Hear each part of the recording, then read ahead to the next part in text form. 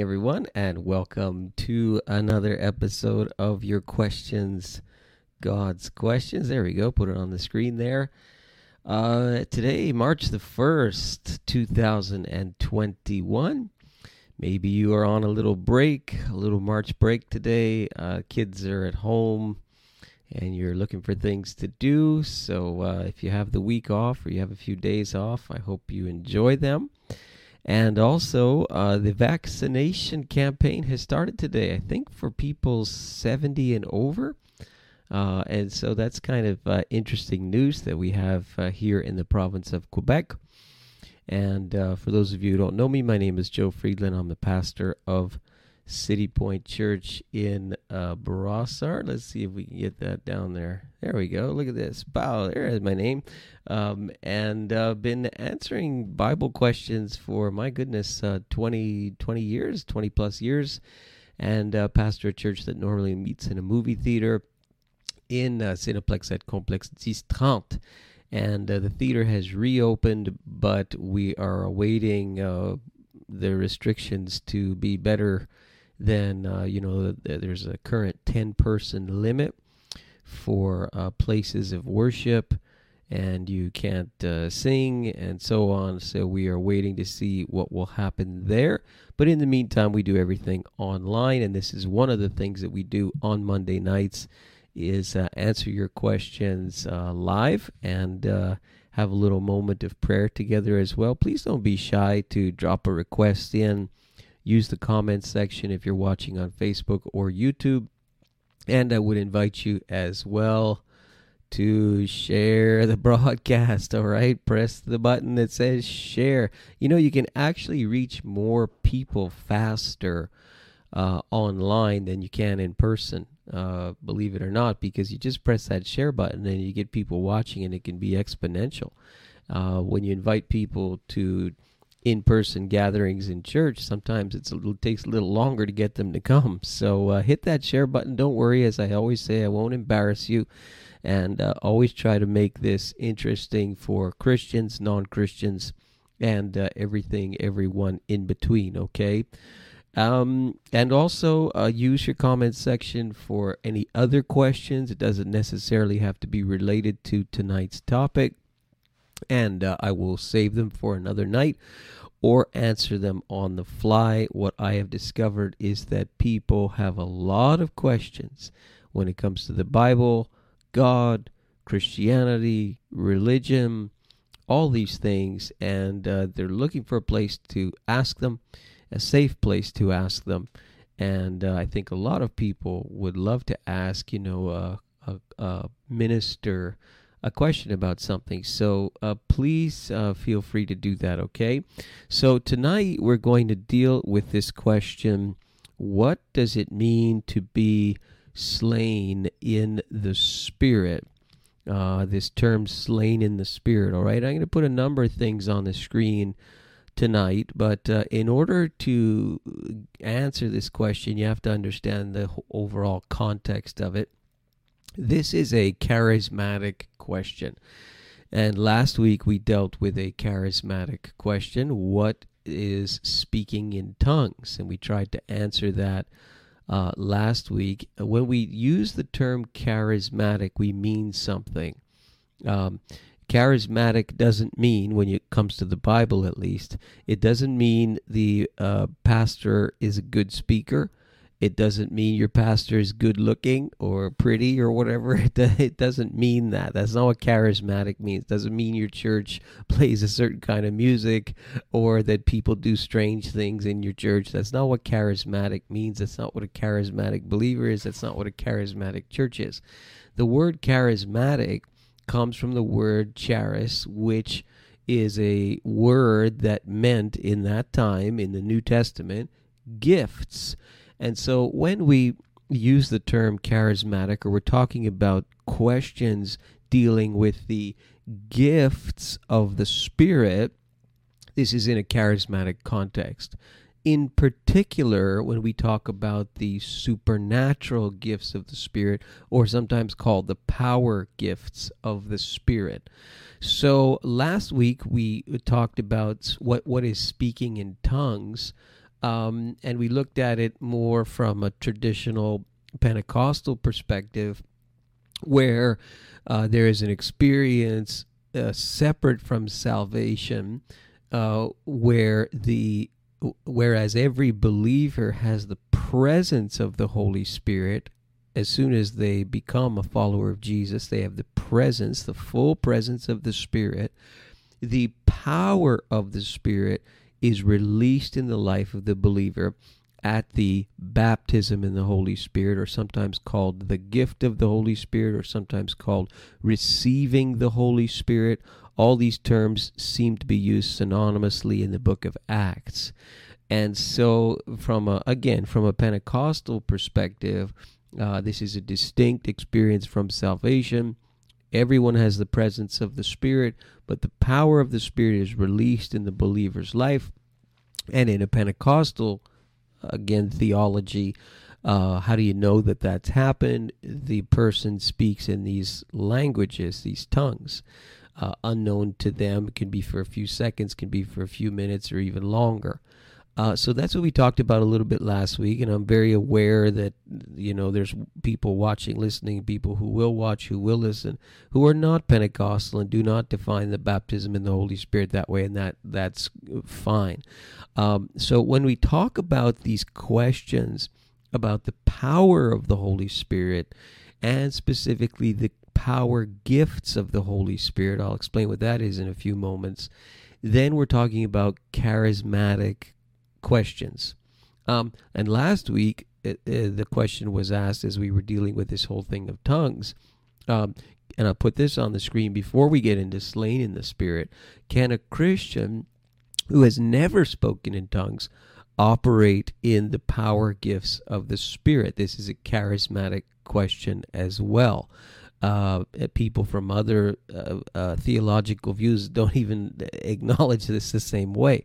So that's a good question. We dealt with it last week, and what we said was the answer, at least from a biblical picture, would be yes, because if we say the only way that we can know that a person has been filled with the Spirit, again, defining this as a distinct experience from salvation where the power of the Spirit is released in the person's life, if we say the only way that we can know that we are filled with the Spirit is that the first thing that happens is we speak in tongues, and then, and only then, can a person operate as God wills in the power gifts of the Spirit, what we're doing is we're making an exclusionary thing there. It's one thing for traditional Pentecostal teaching to say, well, how can one know that one has been filled with the Spirit? When Peter was filled with the Spirit in Acts chapter 2, he and all of the believers who were with him spoke in these languages. When the Gentiles, who Peter was sort of coordinated meeting planned by God, were filled with the Spirit, they too spoke in tongues. That's how Peter knew that they were filled with the Spirit. The people in Acts chapter 19, when they were filled with the Spirit, they spoke in tongues. And so that's why traditional Pentecostal theology says you will know because you speak in tongues.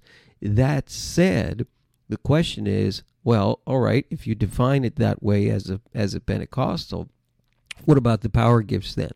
Are we excluding people who have never spoken in tongues and saying that they cannot be used in the power gifts of God? And I think the answer would be we really can't make that exclusion based on the Scripture.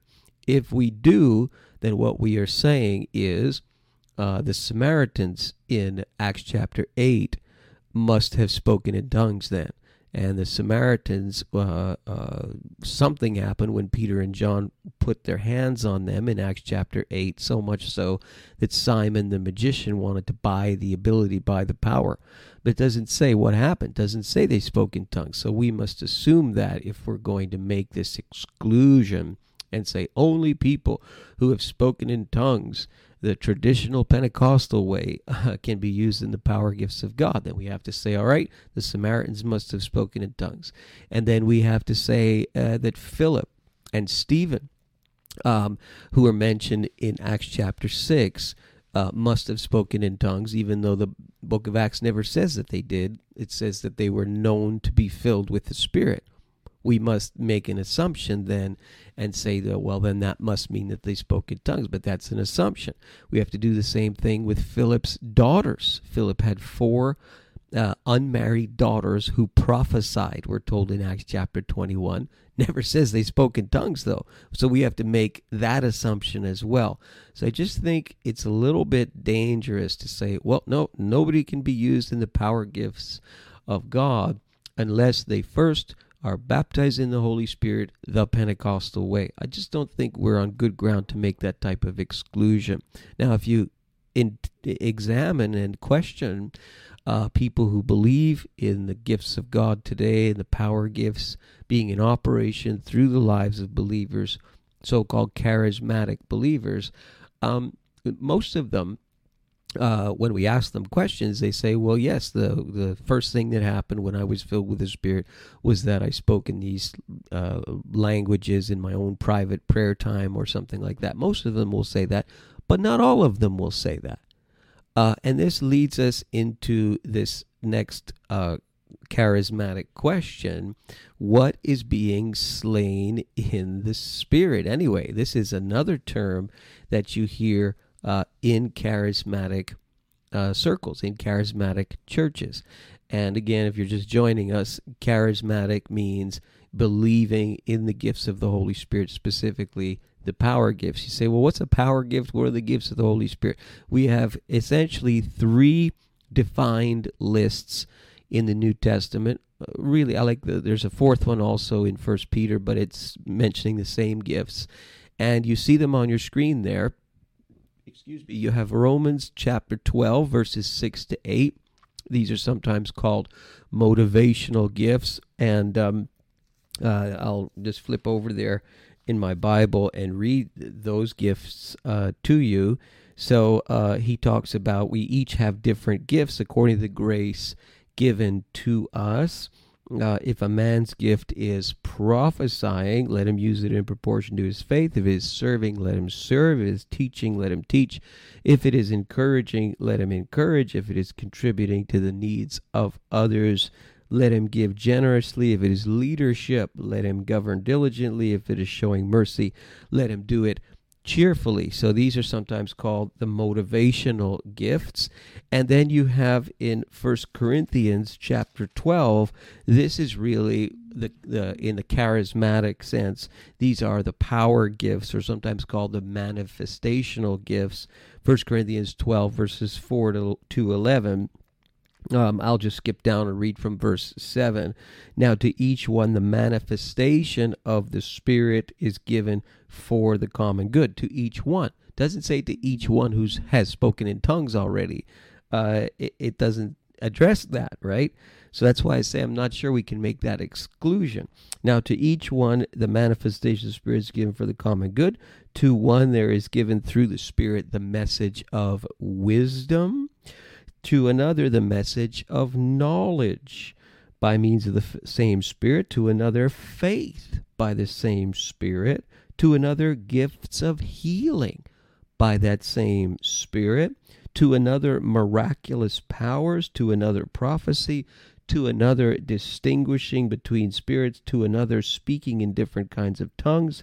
And still to another interpretation of tongues. And these tongues are not to be confused with baptism in the Holy Spirit tongues, because these tongues that are in 1 Corinthians 12, it's when you have a group of people together, someone speaks in a language that somebody else in the group knows. It's different than what I'll call baptism in the Holy Spirit tongues. Are you confused already? You probably are, but I'm going through it quickly.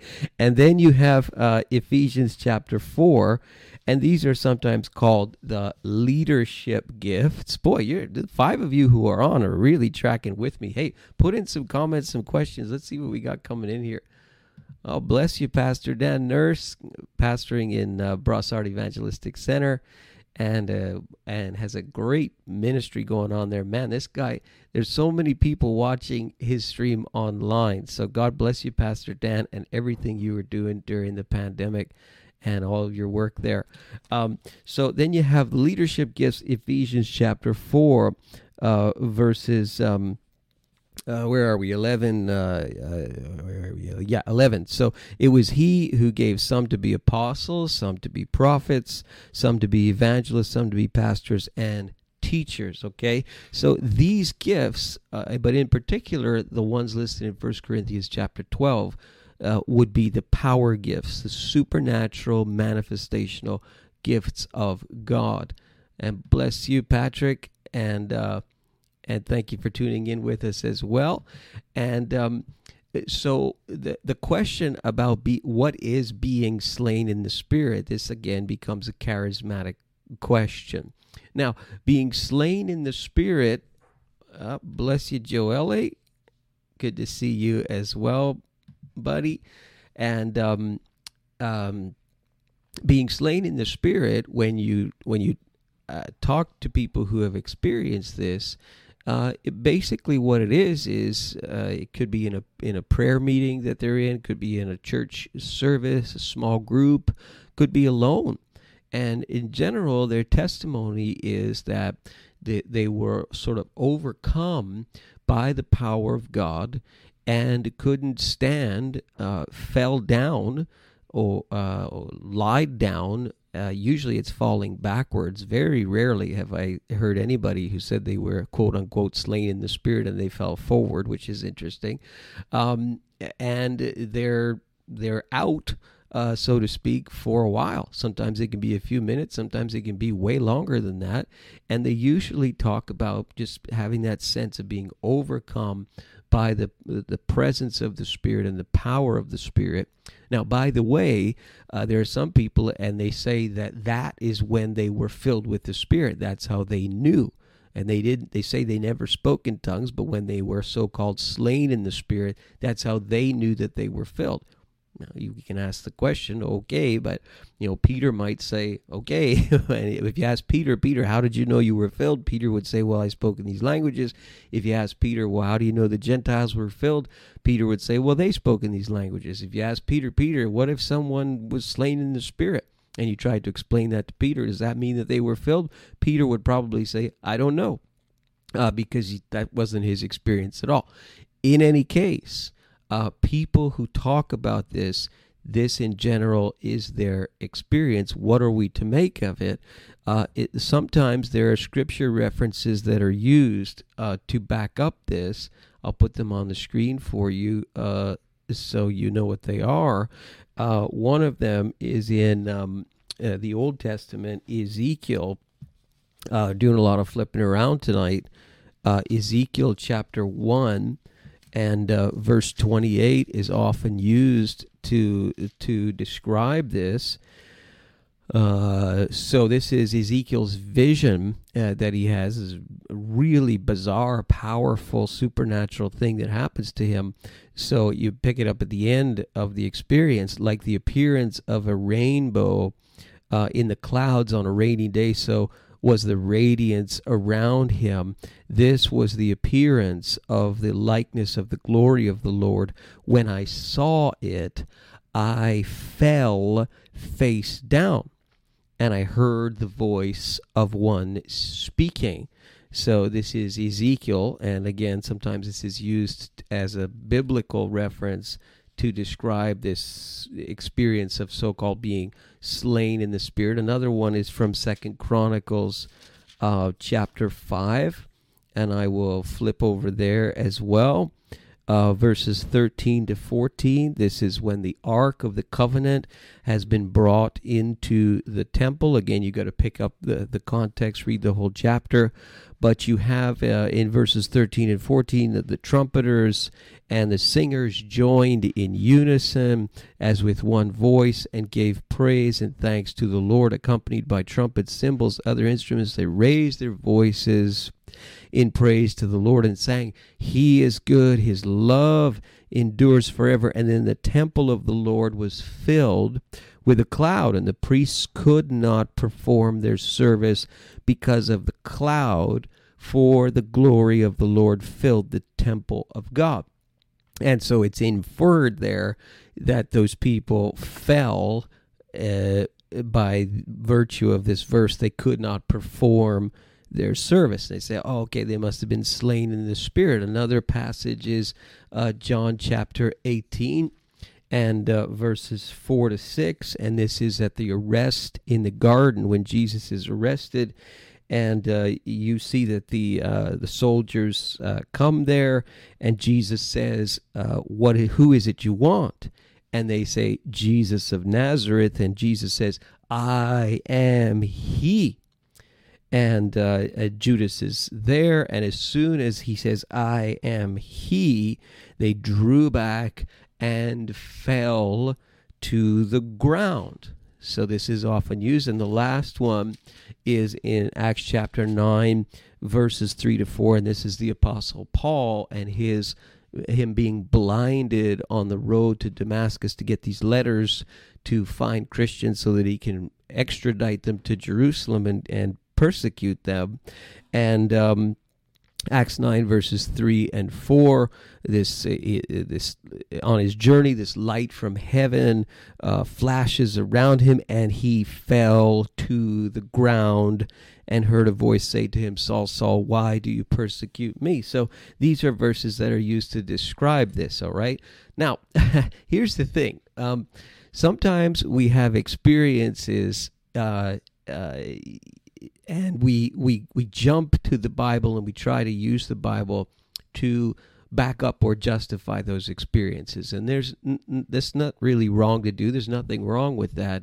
But to use these passages of Scripture to try and build some kind of defense for this experience of being slain in the Spirit, it's really somewhat shaky ground. Because if you inspect these passages, I mean, they don't really talk about the same thing. Paul was an enemy of Jesus when he fell backwards and fell down because he was blinded. You talk about these priests in the temple and they couldn't perform their ministry. Well, did they really fall down? Which way did they fall down? Doesn't say. You talk about Ezekiel. Ezekiel fell forward. He didn't fall backwards. And you can look at these passages of Scripture and say, well, why would you try and do that with those passages and kind of force them? When you talk about this experience of being slain in the Spirit, this is an experience. This is a testimony. When you talk to people who have experienced it, they're very authentic, they're very sincere, but it is an experience. It is a person's testimony. It's something that they went through. And sometimes the best thing to do is to leave it at that. Sometimes what happens, unfortunately, is people try to copy this, and they're in a church service and they see someone goes to the front and someone prays for them, someone puts their hand on them, a pastor puts their hand on them, and the person falls down and they're lying on the ground. And everybody looks at it like it's normal, and you look and say, what is that? And give me some of that kind of thing. And people say, well, if that's going to happen to that person, hey, I want that person to pray for me because that looks like something's happening over there. Let's go and try, let's go and see. And then before you know it, you get people and they're sort of pretending like something's happening and it's not really happening at all. And then they think, well, this dude at the front or this lady at the front, they've got the mojo. And, when they put their hands on people, people fall down. And I've been in meetings where you've got mass casualties happening. You got people falling down by the hundreds, and half of them, I mean, you just know that they're just in it for the show, and it kind of looks like a little carnival. And then they get up a few minutes later, and you watch their lives, and nothing has changed about them. Nothing's changed about their character. Nothing's changed about their behavior. Nothing's changed about the things that they say. And yet they claim to have this experience with God. And then there are others, and after that experience, they're they've changed. They're so different. Their attitudes different. The things they say, the things they do. They clearly were moved and touched, and their life was altered by that experience. But that's what it is. It's an experience. It's a testimony. And you can't always say, all right, let's run and build a biblical framework and a biblical justification for it, when basically what you're dealing with is, this is a person's reaction to what they felt was the presence of God on them. And that's it. You don't necessarily have to critique it. You don't necessarily have to pick it apart. I've heard people say, well, it's impossible that, the gifts of God, they died out with the apostles, and when the Bible's finished, there's no more gifts of the Spirit. My goodness, folks, if there's ever a time that we need the gifts of the Spirit, all the gifts of the Spirit, including the power gifts of the Spirit, is it not today? I mean, the devil will give people plenty of phony gifts. He will. You talk to people who are involved in the occult, he'll give you plenty of manifestations and plenty of those things. With God, you get the real deal when it happens, all right? But things happen to people that sometimes you just leave it at that. It's a testimony. It's an experience. Ultimately, it is the fruit in the person's life that shows the transformation, that shows the change. I've seen people go to church meetings and go to, the altar, so to speak, which is again a charismatic term. People come to the front of the auditorium and they pray, and sometimes there's people place their hands on them and they pray for them and so on. Sometimes that's called an altar call. I've seen people laugh. I've seen people cry. I've seen people fall down. I've seen people feel like someone was there and there was nobody there. They were alone, but they felt somebody was there with them. Somebody touched them, and there was nobody behind them. All kinds of things, because people are all different, and people have all kinds of experiences and all kinds of reactions. And sometimes you just got to say that's what it is, and you leave it at that. You don't insult them. You don't critique them. You say, well, that's their experience. But to try and jump and build some type of theological framework for something that really doesn't have much oomph in terms of theological framework, because it is just, that's an experience. It's a reaction. It's the way someone feels. I mean, I'll be honest with you. I've been to church meetings, and I've gone to the front. I've had all kinds of things happen. I've had people try to push me over. I've had evangelists try to push me over, and I'll get in a line and they'll put their hand on me and they're trying to push me down. When they do that to me, I push them back. I stand there, put my head there so they can't push me back. I'm not going to be part and parcel to, that kind of carnival sort of atmosphere. That's kind of demeaning to the real thing. When people really have a reaction to God, and you let them have their reaction, and that's between them and God. So I've had people try to push me over. I've had experiences where I felt like someone touched me on the shoulder. There was nobody there, and I felt like someone was there. I've had all kinds of things happen. I've had an experience one time where I sincerely felt that God was laughing at me. I was praying about something that I took very, very seriously, and I was alone. I wasn't even in a church building, and I sincerely felt that God was laughing at how seriously I was taking this particular thing. And so people are going to have all kinds of reactions and all kinds of experiences, but ultimately you've got to look at the long run and the fruit of the Spirit in the person's life, okay? So what we're probably going to do over the next few weeks is to take a look at some of these gifts and what some of these gifts look like when they're happening.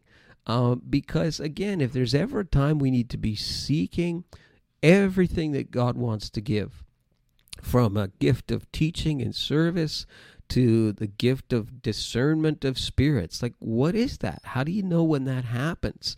If ever there was a time that we need that, I think we could argue that that time is now, when we have this sort of coagulation of all these things happening at once, including a pandemic and political upheaval and social justice outcry and climate change and all of this stuff, and what do you call genocides that are happening in various places in the world. It's absolutely, it's like it's everything is squeezing in. Well, this is the time where God wants to move in people's lives, and God wants to use people in all kinds of things, in all kinds of ways. Boy, you've tracked with me, but you're so quiet. So I'm just gonna give you another minute or two. Make any comments, any questions, any prayer requests. Here, I'll put this one on. Patrick says, "Yeah, I had that happen to me as they held my head. Called it the shake, rattle, and roll. I just got confused, a little dizzy, but being slain in the spirit is a real thing." Yeah, the shake, rattle, and roll. I mean, again, we got to distinguish between some of this is just people doing things, and some of it is authentic.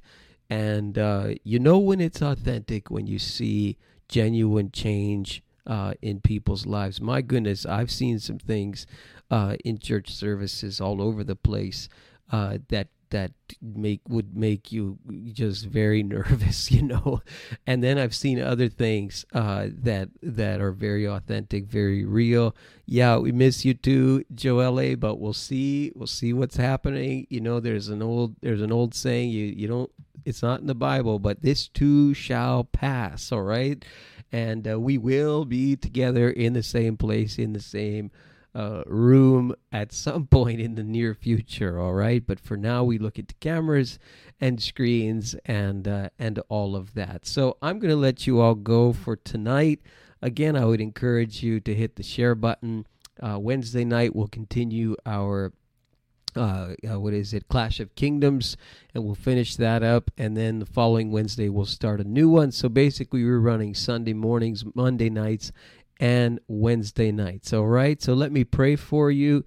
Father, I thank you for each one who is watching and listening, and I pray, Lord, I pray together with the 5 or 6 people, you would fill each person with your Spirit, and the power of the Spirit in all sorts of ways would be real in each person's life. In multiple ways, God, you can use each person as we submit to you. In Jesus' name, amen. Amen. Well, the Lord bless you, and may he keep you and cause his face to shine upon you and give you peace. God bless you, everyone. Have a great night and a great week ahead. God bless you, Valerie. And you all keep those questions coming. You can reach out to me by email, text, phone. All my contact info is on our Facebook page or website at citypointchurch.ca. God bless you, everyone. You're welcome, Pat. And everyone have a good night.